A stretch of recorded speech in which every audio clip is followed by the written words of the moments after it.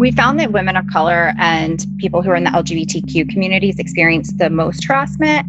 But that being said, almost half of women founders experience harassment across the board. That's 44%. So the numbers are just astronomically high. And this is something we see across the board. Women in tech are constantly enduring sexist and racist comments and remarks. People are asking, well, why aren't women staying? What are women doing wrong? And the problem is, what's not keeping them? And I know we had 85% of the women working in tech that were harassed. Their harasser faced no repercussions after reporting it. Why would people even feel comfortable to stay? If they do decide to report it, nothing is done.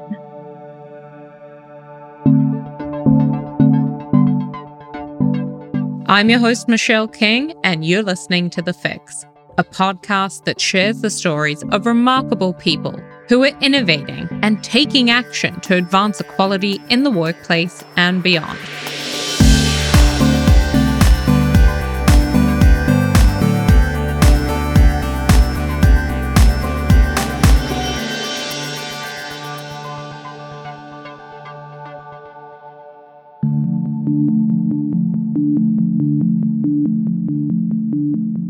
The mathematician Ada Lovelace wrote the first computer program in 1842. The Navy admiral and mathematician Grace Hopper helped create the first computer programming language. Women received almost 40% of computer science degrees way back in 1984, and even though they've continued to work in the field for decades, making essential contributions, they continue to face sexism, sexual harassment, and unsafe working conditions. It's just too easy to blame women for not wanting to work in the sector. But if you take a closer look at the hostile working conditions in the technology industry, it's no surprise that women exit the field at an alarming rate. As far as sexual harassment goes, the technology and telecommunications industry comes in second only to media in terms of the number of incidents experienced by women. A survey released this month by Women Who Tech in their report State of Women in Tech, which includes responses from 1,000 tech employees, founders, and investors globally, found that nearly 50% of women founders and women working in tech have experienced harassment. That's a statistic that's barely budged since 2017, which is really surprising given all the awareness the hashtag #MeToo movement raised. When asked what kind of sexual harassment, 65% of women founders said they were propositioned for sex. In addition, 59% of women experienced unwanted physical contact. 56% of women had sexual slurs directed at them. 32% of women were physically groped, and 24% of women were sent graphic photos. On this episode, Justyn Hintze, director of Women Who Tech, will share the report findings and help explain why there's been such little progress when it comes to creating a safe, welcoming work environment for women in technology.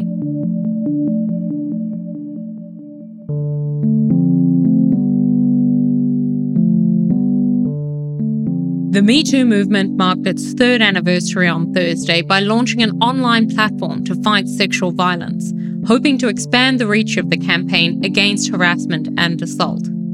The digital platform, called Me Too Act 2, will act like a search engine, giving users personalized options to donate, participate, or otherwise get involved in efforts to end sexual violence.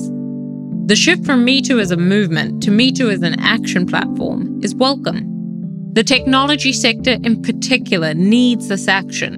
The lived experience of women working in the tech sector has not changed despite a global movement and countless company commitments to do so. For example, in April 2019, it came to light that Microsoft was investigating dozens of complaints of discrimination and harassment from female employees, following the leak of an internal company email chain showing just how widespread the discontent was.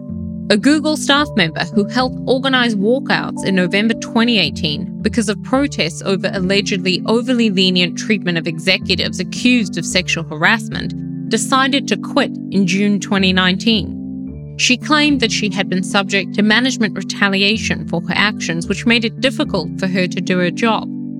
Elsewhere, half a dozen games developers have been publicly accused of a range of abusive behaviors by former female colleagues, one of which includes allegations of rape. These lived experiences highlight one of the key issues plaguing the industry, which we talk about a lot on this podcast. That is denial.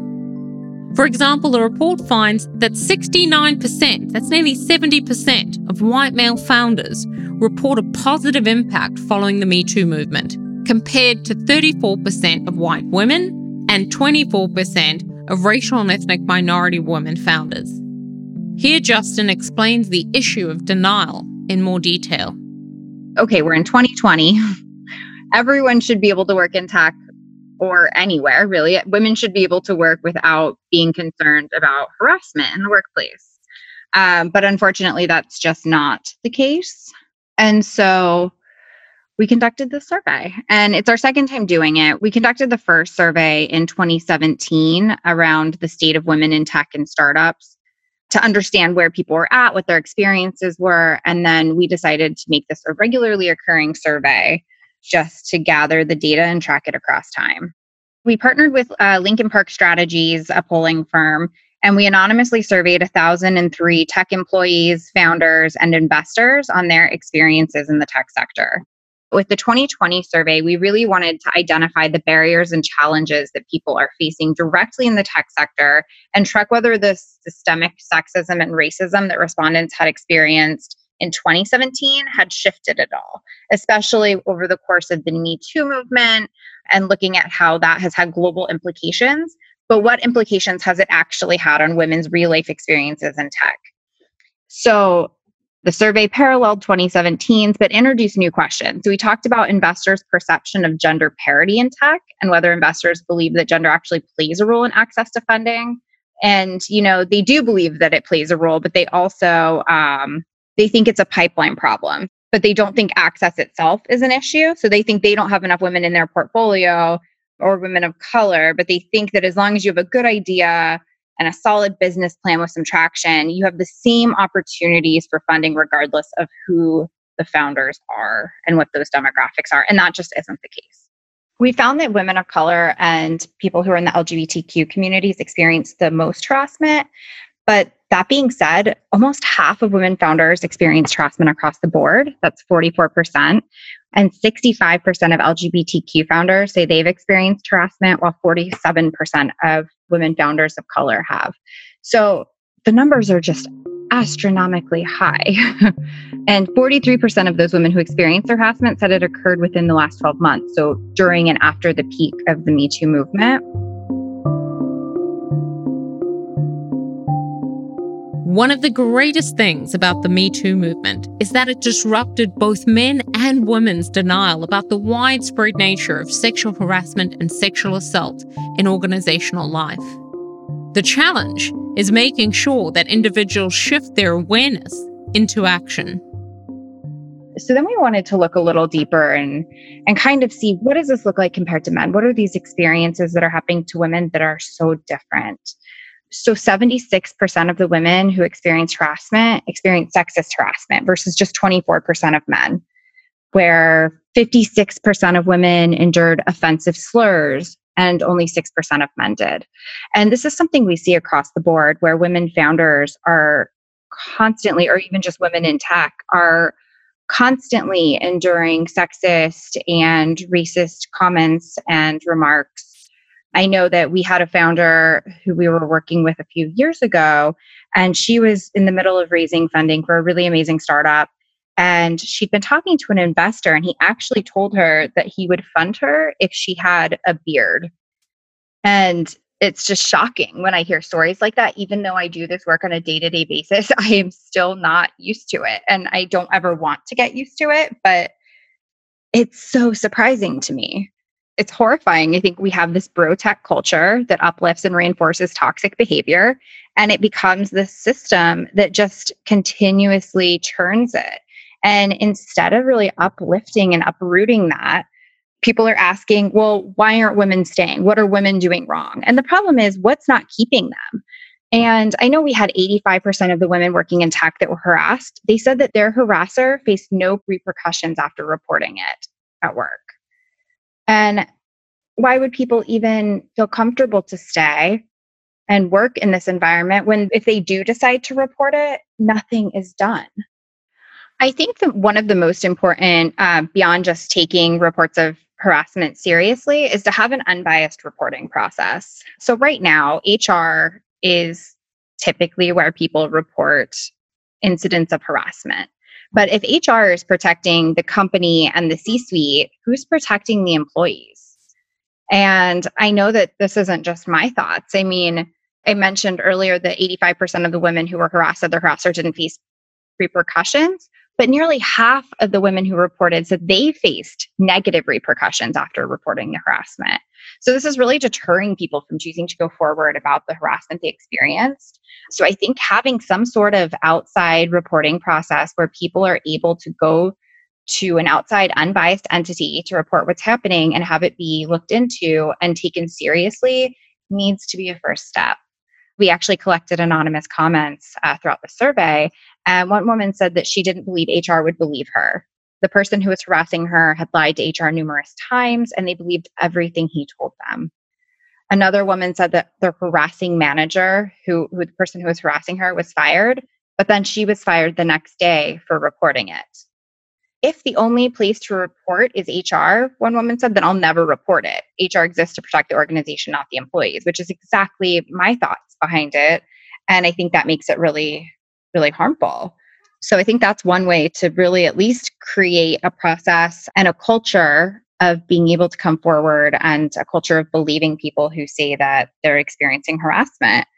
So I think that reporting process also needs to have confidentiality and the ability to report things and have your information remain anonymous and confidential while that research is going on and while they're really looking into the incident so that people aren't retaliated against just for reporting.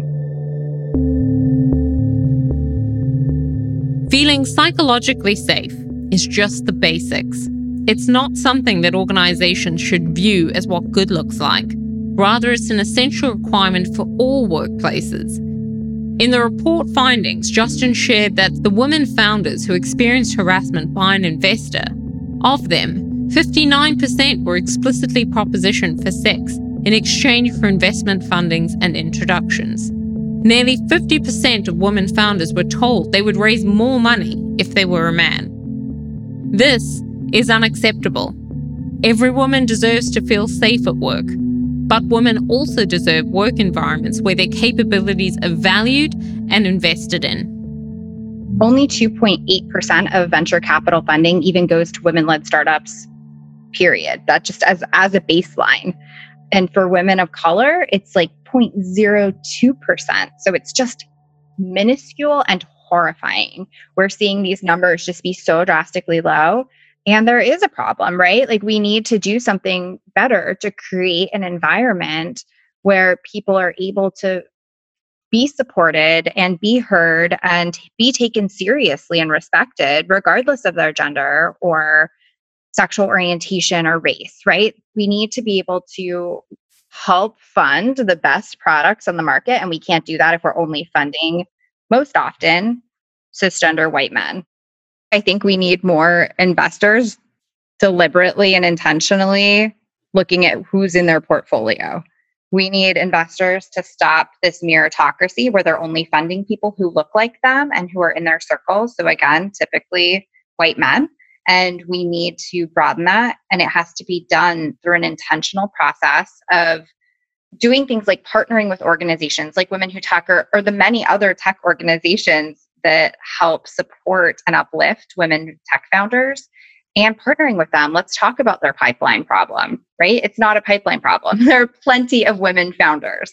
And it's really just a problem about making the intentional effort to fund them. So we work with a lot of investors. Craig Newmark of Craigslist and the Craig Newmark Philanthropies is a huge advocate and sponsor actually of Women Who Tech. But it's also about having men like Craig who are going to be allies at the top levels of tech, who are well known, speaking out against harassment and speaking up for funding more women-led startups and really breaking down this gender gap. Finally, Justyn shares how we need to hold each other accountable for taking action. I hear these stories again and again, and I'm continuously surprised and shocked and outraged. But I also think that when we have these movements like #MeToo and #Black Lives Matter, when they're a trending hashtag, we need less trending campaigns and more people in positions of power to recognize that power, not abuse it, and actually support women.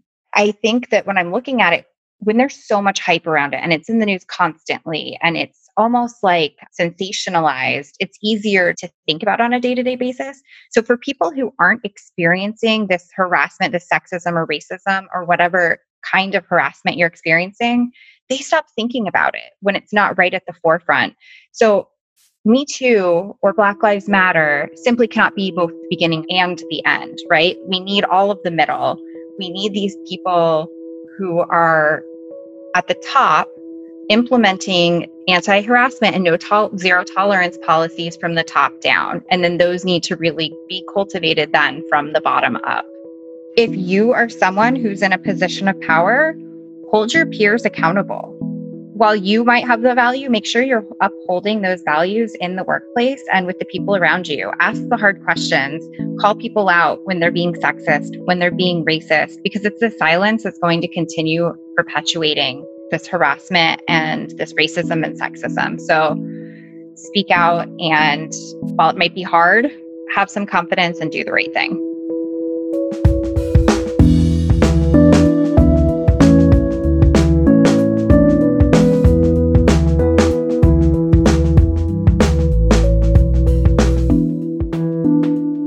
Thank you so much for tuning in today. While this episode focuses on the tech sector, as many of you know just by following this podcast, inequality is everywhere. Hearing about how it's experienced in one sector enables you to think about how this might apply in your organization. Most importantly, I hope you can begin to think about how you might take action, whether that's through using the Me Too Act 2 tool, or downloading and using the Not Me app, or speaking up at work and holding leaders accountable for the hostile work environments they create for women. Every one of us is responsible for equality because we know that inequality exists, and so we get to decide if this is something we'll simply accept or something that we'll fight against.